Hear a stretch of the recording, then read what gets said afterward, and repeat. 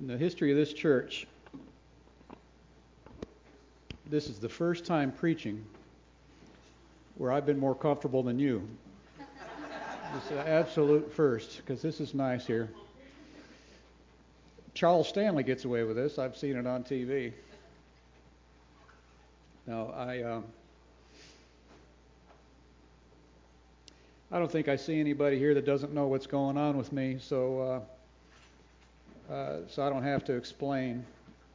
But I have, I just couldn't get anybody to preach this week or next, so we'll see about it. So I thought, well, maybe we'll give it a try like this, and see if we can make it happen. I just couldn't get anybody this week, and I thought, well, God is sovereign, and maybe this is, we've been praying and so forth, and so anyway. But if I just can't get through it, we'll do something else. I mean, I'll excuse myself, and Teresa, you're on call. There'll be some more singing and praying and so forth, and we'll have worship. We won't cheat ourselves on worship, but I hope I can. I certainly have prayed that I could. I won't say that I've said this before, but it's not really true, that I've worked on this sermon. I've said that to people. I've worked on this sermon more than any sermon in my life, just because but that's not really true, because I haven't worked on it. Some of my notes here are very cursory, and they're not very well, they're just jotted down something, and I haven't really fleshed it out like I would normally. But I have been thinking about it. I've been thinking about it and thinking about it and praying about it, and I've spent more time preparing this sermon, and like I say, I hope and pray that I can get through it, because I think it's important. I think they're all important, but this one has really been in my craw for some months. Everybody wants to live a life that is meaningful. Everybody wants it to count, I don't think I've ever known an atheist personally in my life who didn't cheat on this point, in my opinion. And by cheating, I mean they want to live a life of meaning and purpose, and they want it to count. But the atheists that I've known, at least I just to my own experience, they want to have that meaning, so they live their life as if it has meaning, and it does. They live their life as if it can count for something. It can really count for something in a real way. But their philosophical underpinning doesn't have.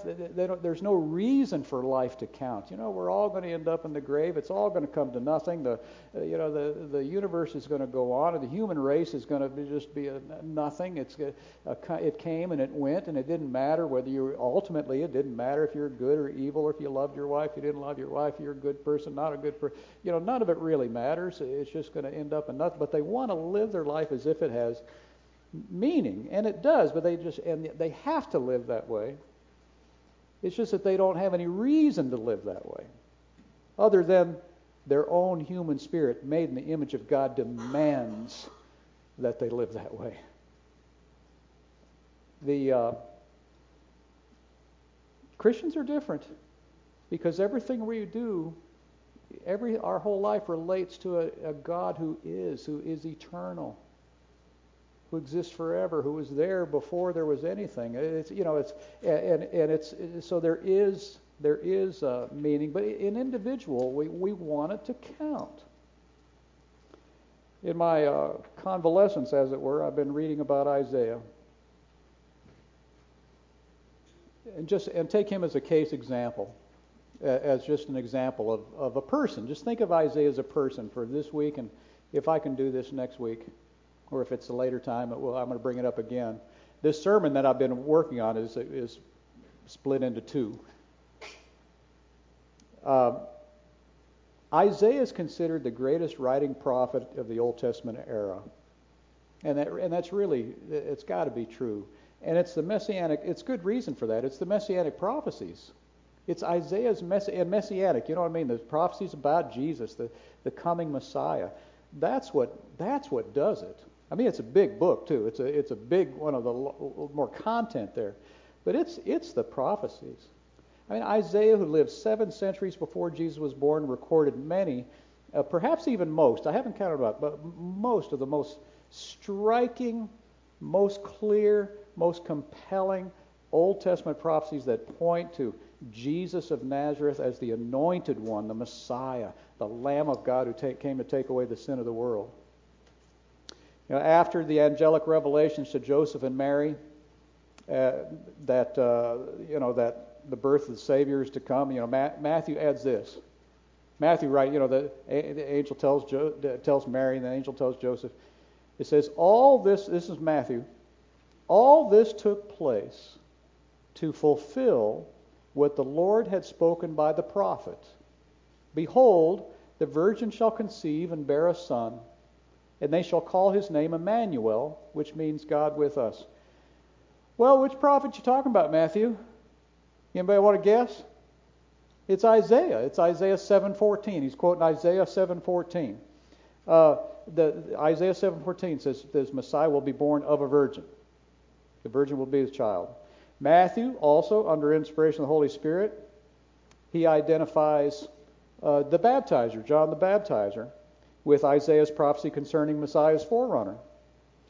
In those days, John the Baptist, this is Matthew chapter 3, in those days, John the Baptist came preaching in the wilderness of Judea, saying, repent, for the kingdom of heaven is at hand, for this is he who was spoken of by the prophet Isaiah, when he said, the voice of one crying in the wilderness, prepare the way of the Lord, make his path straight, quoting Isaiah chapter 40, verse 3. That's Matthew 3, 1 through 3. Here's what Matthew writes at 4:12. Now when he, Jesus, I put in Jesus. Now when he, but we're talking about Jesus. Now when Jesus heard that John had been arrested, he withdrew to Galilee. And leaving Nazareth, he went and lived in Capernaum by the sea, in the territory of Zebulun and Naphtali, so that what was spoken of by the prophet, what's the next word? Isaiah, might be fulfilled. Quote, the land of Zebulun, the land of Naphtali, by the way of the sea, beyond the Jordan, Galilee of the Gentiles, the people dwelling in darkness have seen a great light, and for those dwelling in the region and the shadow of death, on them a light has dawned. So Matthew is saying, you know, Jesus, he heard this trouble with John, and he gets out of the danger area, the high danger area, and he goes up north to Galilee, where it's a little more Gentile area, it's a little safer. And he says, even that withdrawal up into Galilee was prophesied by the prophet Isaiah. Later on, the Pharisees' hatred of Jesus has kind of morphed into an actual plan to kill him. Matthew tells us this. Jesus, aware of this, withdrew from there, and many followed him, and he healed them all, and ordered them not to make him known. This was to fulfill what was spoken by the prophet Isaiah. Behold, my servant whom I have chosen, my beloved with whom my soul is well pleased. I will put my spirit upon him, and he will proclaim justice to the Gentiles. He will not quarrel or cry aloud, nor will anyone hear his voice in the streets. A bruised reed he will not break, and a smoldering wick he will not quench, until he brings justice to victory. And in his name the Gentiles will hope. That's Matthew 12, quoting Isaiah 42. The entire argument of Matthew is that Jesus was and is the deliverer that God promised in the Old Testament, and the backbone of those Old Testament promises, they reside in the prophecies of Isaiah. There really could not be the gospel according to Matthew without Isaiah. It's at least as we have it. In a way, Matthew is a fulfillment side commentary on the book of Isaiah. in a way. And he quotes there are other Old Testament authors quoted, Zechariah figures large, and there are others, but the backbone of it is Isaiah. And while Matthew is the gospel that's most Jewish in orientation, that's the one written to the Jews to prove to the Jews that Jesus is the Messiah. You could make a similar case in a little bit lesser way for the other Gospels as well, Mark, Luke, and John. Isaiah is quoted 6 times explicitly in Mark, 6 times in Luke, 4 times in John. And so what I'm getting at is that Isaiah's contribution to the Christian gospel and to what Bible scholars call salvation history, how God brought about this plan of salvation, is pretty amazing. His contribution to it. The gospel writers used his prophecies as a foundation for their proclamation that Jesus is Savior and Lord. Isaiah tees it up for them, and then Matthew, Mark, Luke, and John, especially Matthew, hit it out of the park. And that's a pretty good legacy, don't you think? That's a pretty good contribution to things, to the kingdom of God. I mean, don't you think on that basis alone, Isaiah would have a pretty good shot at hearing that, "Well done, thou good and faithful servant"? That's quite a thing. I mean, that the Lord saw fit to use him. I know it's all grace, of course. Isaiah didn't think it up. It was given to him. But he was faithful. He recorded it. And the Lord found him useful for laying the foundation for this thing that was coming called the New Testament.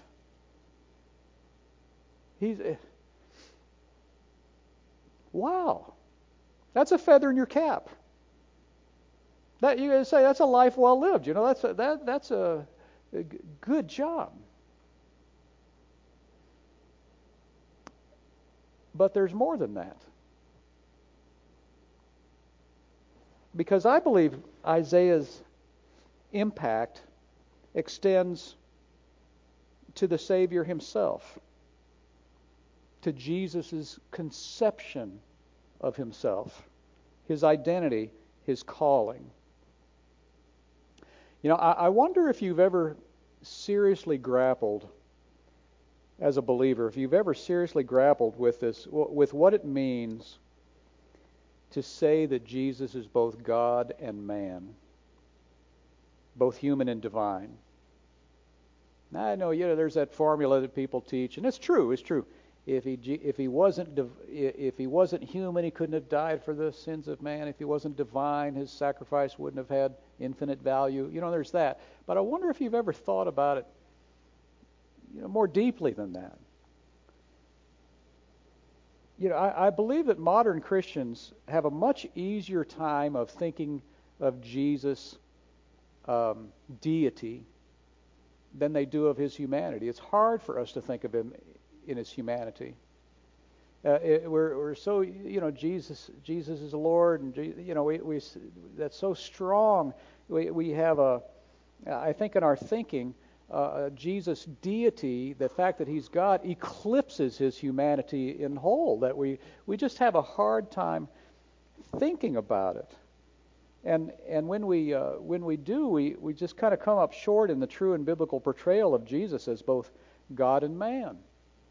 One of the questions that I've wrestled with over the years about this is, how could Jesus experience, the man Jesus, the person Jesus, how could he experience faith the way we do, the way we have to as believers, as human beings? How could he ever have a struggle of faith? How could he grow in his faith? Hebrews tells us, says, we do not have a high priest who's unable to sympathize with our weaknesses, but who in every respect has been tempted as we are, yet without sin. In other words, he can sympathize with us in our struggles because he's been there. He's experienced them all without sin. There's not a struggle you have as a human person that Jesus didn't face. But how could Jesus, God in human flesh, experience faith and the struggles that come when our faith is challenged or when it's stretched, or in anything like the way we mere mortals do? And I'll give you, for example, the Bible challenges me and you. Well, let's just talk about me, my favorite subject. The Bible challenges me to accept by faith that I am a new creation in Christ. The old things have passed away. The Bible says so clearly, right? The Bible challenges us to believe in the same vein that I have died to sin. Romans 6 says, you must consider yourselves dead to sin and alive to God in Christ Jesus. That's a command. It's a command to my faith. I must believe this. But if you lived in my skin the way I do, you might not seem to yourself to be all that dead to sin sometimes. Or sometimes you might not feel like what this book calls you, a saint, a holy one of God. A new creation in which the old things have passed away. That's faith. That stretches your faith, right? You read it and say, it's true. I got to believe it. But man, I preached a sermon here one time in which I asked for a show of hands right at the beginning. I said, raise your hand if you have crucified the flesh along with its passions and desires. Raise your hand if you've crucified the flesh along with its passions and desires. A few hands, a couple hands went up. Alligator arms mostly. I remember one of the alligator arms was Randy Sensabaugh sitting right over there. Randy Sensabaugh, if you remember Randy, he was a long pastor of many years. Shannon's grandma's husband in her widowhood, right? And he raised his hand like that because he knew the verse. He recognized it. He'd say, that's in the Bible, So he raised his hand, but he didn't, but someone didn't want to raise a hand because what a presumptuous thing to say. I've crucified the flesh along with its passions and desires. I said, well, after the little bit of discomfort there, I asked let's ask an easier question. Who here belongs to Christ Jesus? And almost everybody raised their hand. High. No alligator arms on that one. Whoops. Wow. Losing weight. No alligator arms on that one. Right? Who here belongs to Christ Jesus? Every hand went up. Every hand went up. Well, here's the verse. All those who belong to Christ Jesus have crucified the flesh with its passions and desires. Well, in other words, if you're in one category, you got to be in the other one. It's 1-to-1. It's not some of those who belong to Christ Jesus have crucified the flesh along with its passions and desires. It's all of them. And at the very core of this Christian life is believing what God's Word says about ourselves is right and true, and I'd have to embrace it. And that's not easy sometimes, right? That stretches your faith, doesn't it? I don't know. How can it not stretch your faith? How do you get there to yeah, that's right. I've died to sin. I've crucified the flesh along with its passions and desires. How could Jesus ever have experienced a struggle of faith or a challenge of faith like that? I mean, didn't he always know exactly who he was and what he was here to do? Didn't he know exactly? Didn't he always just know that he came from heaven to destroy the works of the devil? Couldn't he just remember his experiences in heaven? Couldn't he just remember that? His experience of heaven before he came into the world, before his incarnation? How can God have faith or need to have faith? I mean, doesn't he just know? But Jesus is both divine and human, both God and man.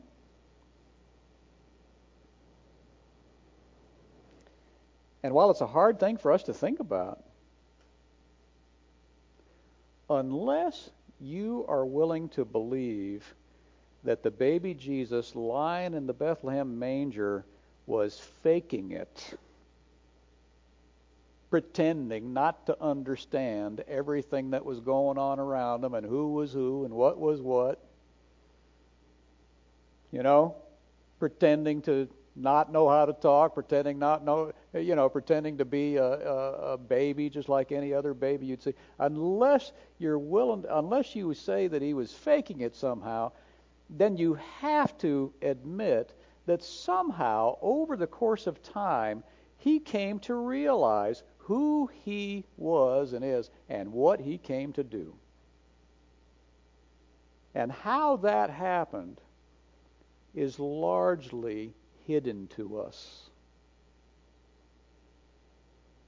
We have that episode in the temple when he was 12 years old, when the boy Jesus did and said some things so unusual that indicated that he knew he had a special relationship with his heavenly Father. As far as it goes. But it was out of the ordinary. He wasn't talking like that all the time. And then certainly at his baptism by John, we see of the full acceptance and committing of himself to his messianic work, to be empowered by the Holy Spirit, which descended on him. His identity was confirmed by the voice from heaven and proclaimed, "This is my beloved Son in whom I'm well pleased." Certainly you have a full embrace of it there. But how did Jesus get to that point? That self-awareness, that his identity and calling. We can speculate about it. But if we stick with what we know, if we stick with what the clues the Bible gives us about it, well, what do we see? We see Jesus showing up at his hometown synagogue and offering an interpretation of a certain portion of Scripture that blows everyone away. This is where he was. This is where he grew up. These are people that knew him. He preached a sermon so powerful, they tried to throw him off a cliff right after it was over. That's how good it was. And why did they do that? They did that because they knew exactly what he was saying. They got what he was saying. Here it is. Luke 4. And he came to Nazareth, where he'd been brought up. And as was his custom, he went to the synagogue on the Sabbath day, and he stood up to read. I imagine at that point people are saying, "Oh, that's Jesus. He's such a nice young man.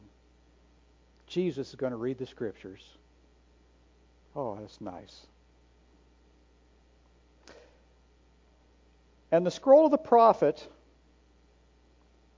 Isaiah was given to him. He unrolled the scroll and found the place where it was written, "The Spirit of the Lord is upon me, because he has anointed me to proclaim good news to the poor. He has sent me to proclaim liberty to the captives and recovering of sight to the blind, to set at liberty those who are oppressed, to proclaim the year of the Lord's favor." And he rolled up the scroll and gave it back to the attendant and sat down, and the eyes of all in the synagogue were fixed on him. And he began to say to them, "Today the scripture has been fulfilled in your hearing." That's a breathtaking interpretation. Because he's saying, I, Jesus, am the me in Isaiah chapter 61. I don't know how he read it, his intonation and everything, but because they got it, and the fact they wanted to kill him afterwards shows that they understood what he was saying. Here's how they heard it, but no matter how Jesus read it, inflections and everything. Here's how they heard it. The Spirit of the Lord is upon me, because he's anointed me to proclaim good news to the poor. He sent me to proclaim liberty to the captives and recovering of sight to the blind, to set at liberty those who are oppressed, to proclaim the year of the Lord's favor. He said, in other words, I am the anointed one. I'm the promised Messiah. I imagine at this point, this is where his siblings began to think he was off his nut. This is where they began to think he's crazy. He's mad. But now we have an answer to the question, how could Jesus have experienced faith the way we have to experience faith? To believe, to see in the Scriptures yourself described and believe it. How can Jesus know what it is to step out in faith? Which is at the core of the Christian life, isn't it? How can he know what that's like to step out in faith? Well, how about coming to the conviction that you're the Messiah because what you read in the Bible, and going to your hometown church and making the proclamation in front of everybody who knew you and saw you growing up as a normal kid? Does Jesus know anything about the experience of reading the Word of God and it challenging and stretching his faith? Well, he sure does. Later on, when the baptizer's been arrested, John's kingdom expectations were not being met. John went wobbly on whether Jesus is the Messiah or not. And he sends word because he thought the kingdom's coming, and he's got arrested. He's in jail. This wasn't part of his expectations. And so he sends some of his disciples to Jesus, and they say, ask him, are you the one who is to come? In other words, are you the expected one? Are you the Messiah? Are you the Savior? Are you the anointed one? Or shall we look for someone else? Did I get this wrong? Was I wrong when I said, behold, the Lamb of God takes away the sin of the world? Here's how Matthew tells us it went from there. Matthew 11. Jesus answered and said to them, go and report to John what you hear and see. The blind receive sight, and the lame walk, the lepers are cleansed, and the deaf hear, the dead are raised up, and the poor have the gospel preached to them, and blessed is he who does not take offense at me. Now, John would recognize those Old Testament. There's a lot of Old Testament quotations in there. John would recognize them more quickly than you and I would. But he's telling John that he's telling John that here's your answer. I'm doing the things that what you and I call the Old Testament says Messiah would do. Now, do you know where in the Old Testament it says that Messiah will give sight to the blind? Can you guess? Isaiah. Make the lame to walk? Isaiah. Cleanse the untouchables? Isaiah. Make the deaf to hear? Bring the dead to life? Isaiah. Chapter 35 mostly. 61 as well. Excuse me. They leave. He tells his disciples, or to the crowds, it says, when you went out to see John, what did you go out to see? A reed shaken by the wind? A man dressed in soft clothing? Those who wear soft clothing are in kings' palaces. What did you go out to see? A prophet? Yes, I tell you, one is more than a prophet. This is the one about whom it is written, Behold, I send my messenger ahead of you, who will prepare your way before you. Where do you suppose that is written of the forerunner? Isaiah. He says, it's not just me in Isaiah, it's that man too. Lest you're diminished, he's diminished in your eyes because he has this moment of doubt and he sent men to ask me, did I really have it right when I said, Behold, the Lamb of God takes away the sin of the world? Don't think less of him. Don't think less of him. And so what do you see in the Gospels? The clues we have, these are just clues. But what you see is that over and over again, the man, Jesus, draws his sense of identity from the prophecies of Isaiah. Now, think about Isaiah again. How's that for a significance of Isaiah's life? How's that for a feather in your cap? How's that for making your mark, leaving a dent? What the prophecies, his prophecies, they not only made it possible for Matthew, Mark, Luke, and John to be written as we have them, they not only laid the foundation for the whole New Testament, they shaped Messiah's self-conception. They're where the Messiah got the content for what he was, who he was, and who he's about. But there's more, and I'm just going to bring up one more thing. And that's this, the astounding apologetic and evangelistic impact of one of the most remarkable chapters in the entire Bible, and that is Isaiah chapter 53. Isaiah 53 is astounding because it portrays Jesus so clearly, so obviously. And particularly in his trials and in his crucifixion. You read Isaiah 53, it says Jesus on the cross, obviously. But it's 700 years before Jesus was born. And that's where we read, Who has believed what he's heard from us? And to whom has the arm of the Lord been revealed? For he, this is the Messiah, grew up before him like a young plant, like a root out of dry ground. He had no form or majesty that we should look at him, no beauty that we should desire him. He was despised and rejected by men, a man of sorrows and acquainted with grief. And as one from whom men hide their faces, he was despised, and we esteemed him not. We read that, and we see Jesus rejected by his own people, his own kindred. It's in Isaiah chapter 53 where we read, Surely he has borne our griefs and carried our sorrows. And then also, he was crushed for our iniquities. Upon him was the chastisement that brought us peace. With his wounds we are healed. And we see the biblical and Christian doctrine of substitutionary atonement clearly and movingly described. Right?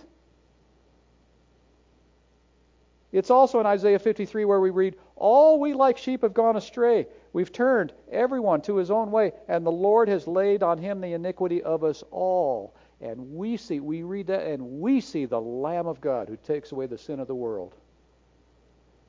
Could it be clearer? I don't know how. Isaiah 53 is where we read, Yet we esteemed him stricken, smitten of God, and afflicted. And we're reminded of the taunts directed at him as he hung on the cross. Let's see if God delivers him now. He saved himself. He saved others. Let's see if he can save himself. Come down from the cross. We'll believe in you. You remember that?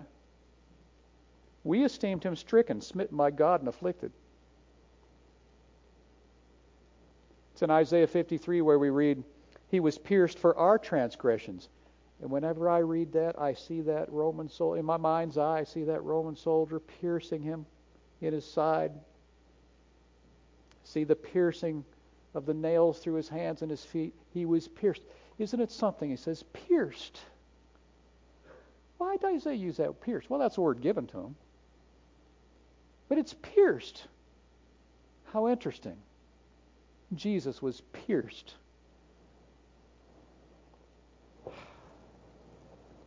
It's in Isaiah 53, where we read, He was oppressed, He was afflicted, yet He opened not His mouth. Like a lamb that is led to slaughter, and like a sheep that is before its shearers is silent, so He opened His mouth. And we see Jesus standing there before His accusers. Don't you remember? His accusers are, their Pilate is astonished. Don't you hear all these things that are being said about you? And we know it's a lot of false testimony, a lot of lies that told. Don't you hear what they're saying? Don't you have anything to say? Why aren't you sticking up for yourself here?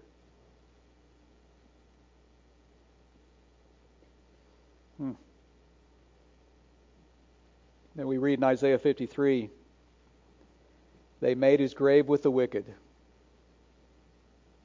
When you read that, what do you think of? Other than those two thieves, one on either side of Jesus, one on this side, one on that side. Yet with a rich man in his death. And we see Joseph of Arimathea, who asked for the body of Jesus, asked for custody of the body of Jesus. He might give him a proper burial.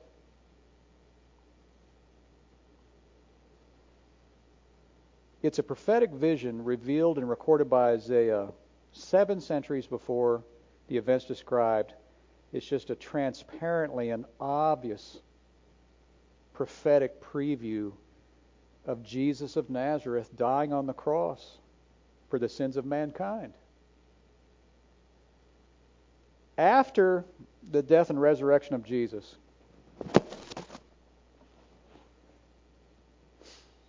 Isaiah 53 immediately became the cornerstone Old Testament passage for persuading Jewish people that Jesus was and is the promised Messiah. Immediately, Isaiah 53 became John 3:16. The passage that just tells it. You remember Acts chapter, what is it? Acts 8. The evangelist Philip is directed by the Spirit to approach the chariot, the Ethiopian eunuch and the court official of the Candace, right? You remember that? The Spirit said to Philip, "Go over and join this chariot." So Philip ran to him and heard him reading. You know it, don't you? Heard him reading Isaiah the prophet. And asked, "Do you understand what you're reading?" He said, "How can I unless someone guides me?" He invited Philip to come sit with him. Now the passage of the scripture he was reading was this: like a sheep he was led to the slaughter, and like a lamb before its shearer is silent, so he opens not his mouth.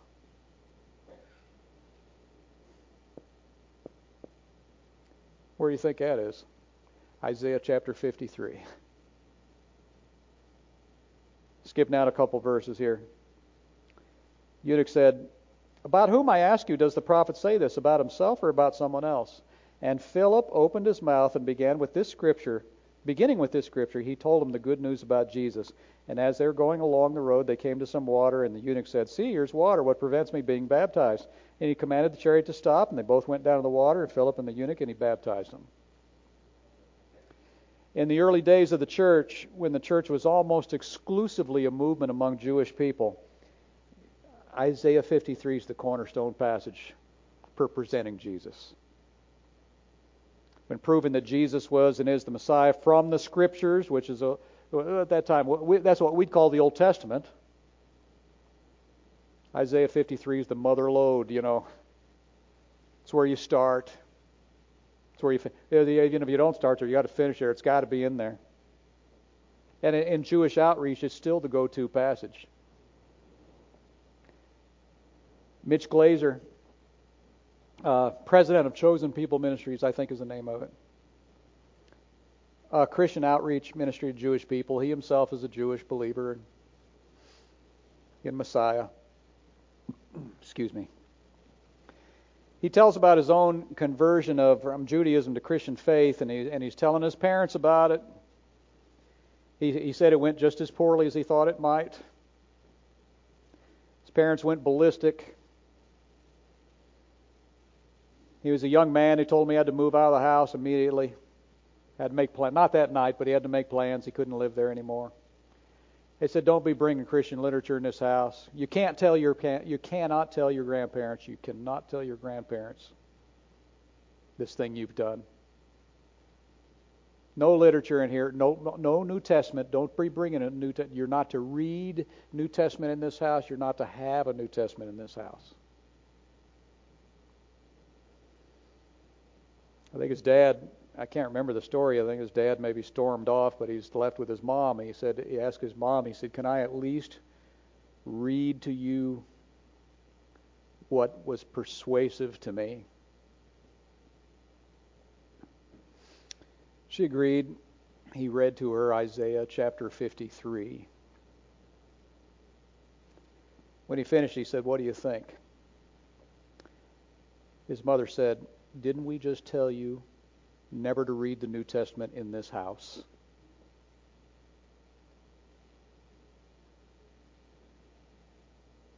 So, in other words, although it was unfamiliar to her, she heard it, and it was obvious it was about Jesus. It must be from the New Testament. It's got to be part of the New Testament. So back to Isaiah the man, the life he lived.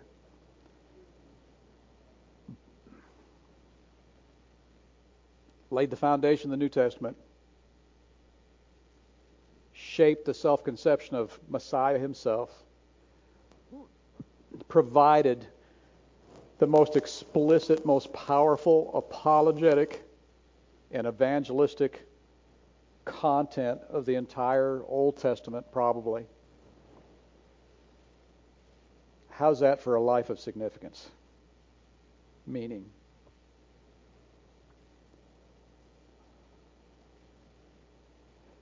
But here's what Isaiah didn't know about Isaiah. He didn't know any of that would come to pass. I mean, he knew what he was prophesying. He knew that he was prophesying about Messiah. He didn't know about anything that might be called the New Testament. He shows no awareness that the prophecies that he writes would shape the self-conception of Messiah himself. He didn't know that Isaiah 53 would be the John 3:16 of the early church. And what Isaiah, here's the punchline here. Here's what makes it something more than just an academic interest. What Isaiah didn't know about Isaiah is what you don't know about you and what I don't know about me. We're in the same place.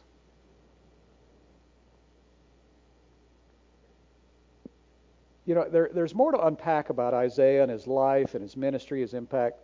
But I want to wrap it up. This is where just kind of break it off. There's going to be more to say about Isaiah whenever I get a chance to be here, right here again.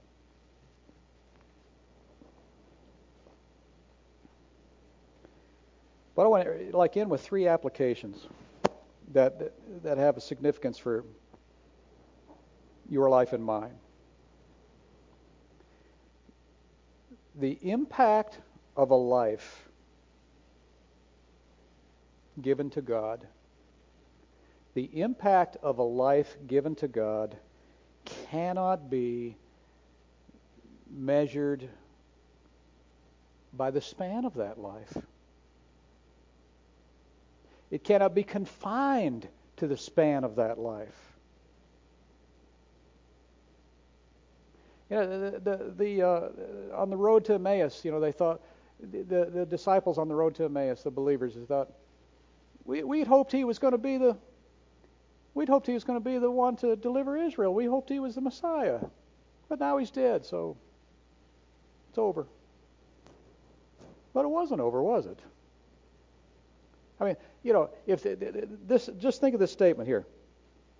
The impact of a life given to God cannot be measured only by the years of that life and what happens in the years of that life. I mean, think of Jesus. Did Jesus live 30, 31, 33 years old, whatever it was? You know, he had impact for 33? No. Did he just have impact for 3 years? No. His ministry is 4 years? No. So it's obviously true, but think of it in Isaiah. Everything I've talked about today didn't happen for 7 centuries after he was gone. And you know, you see inklings of it. You see inklings of it in this church or any church. I'll give you one example. How many people here are in your family? You're the first generation Christian. You're the first one. How many? Maybe a couple. Yeah. In those places where, just think of how the trajectory of that family is changed.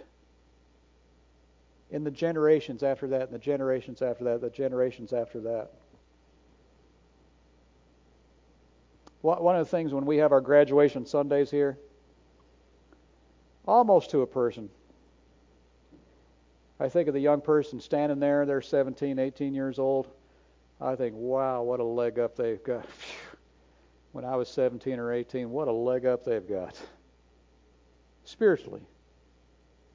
So that the impact of a life, the significance of a life, and of your life, cannot be confined to the measure of your life in years.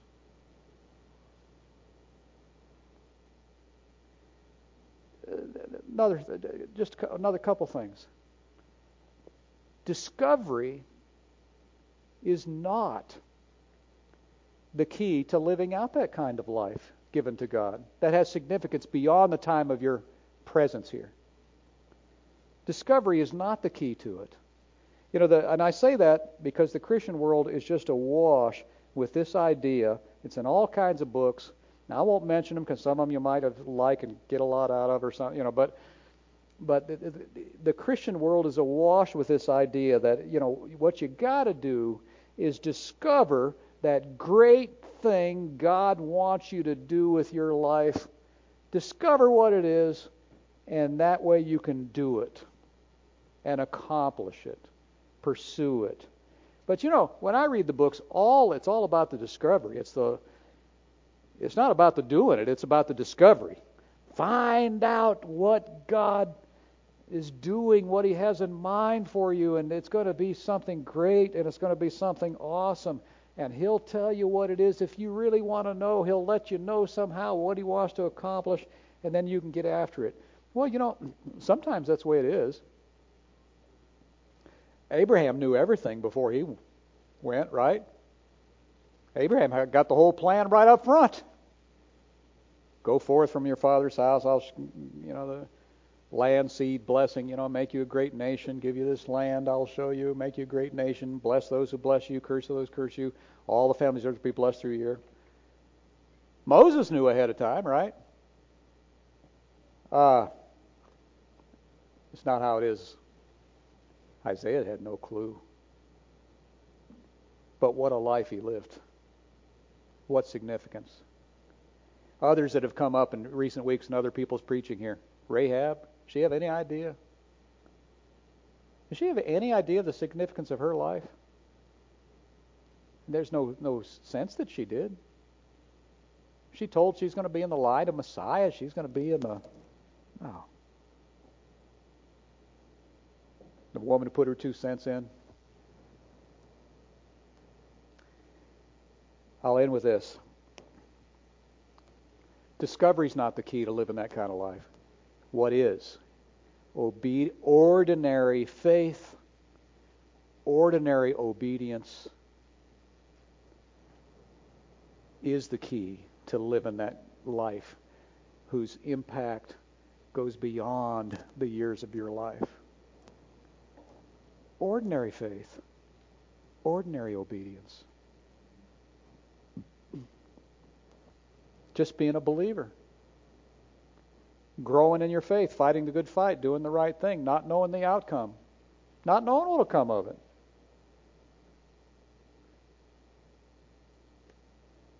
Your life is hidden with God in Christ. Your life is hidden with God in Christ. You don't know what God will do with it. You don't know what God will do with it. You don't need to know what God will do with it unless He tells you, unless He shows you. But its impact is not confined to the years of your life. And you can press on ahead in ordinary faith, in ordinary faithfulness, doing the right thing, working, doing the honorable thing, taking care of your family, being faithful. The routine of worship and rest and work and play, and leave it with the Lord for Him to make much of as He sees fit. Father, may it be so with everyone here. We pray in the name of Jesus. Amen.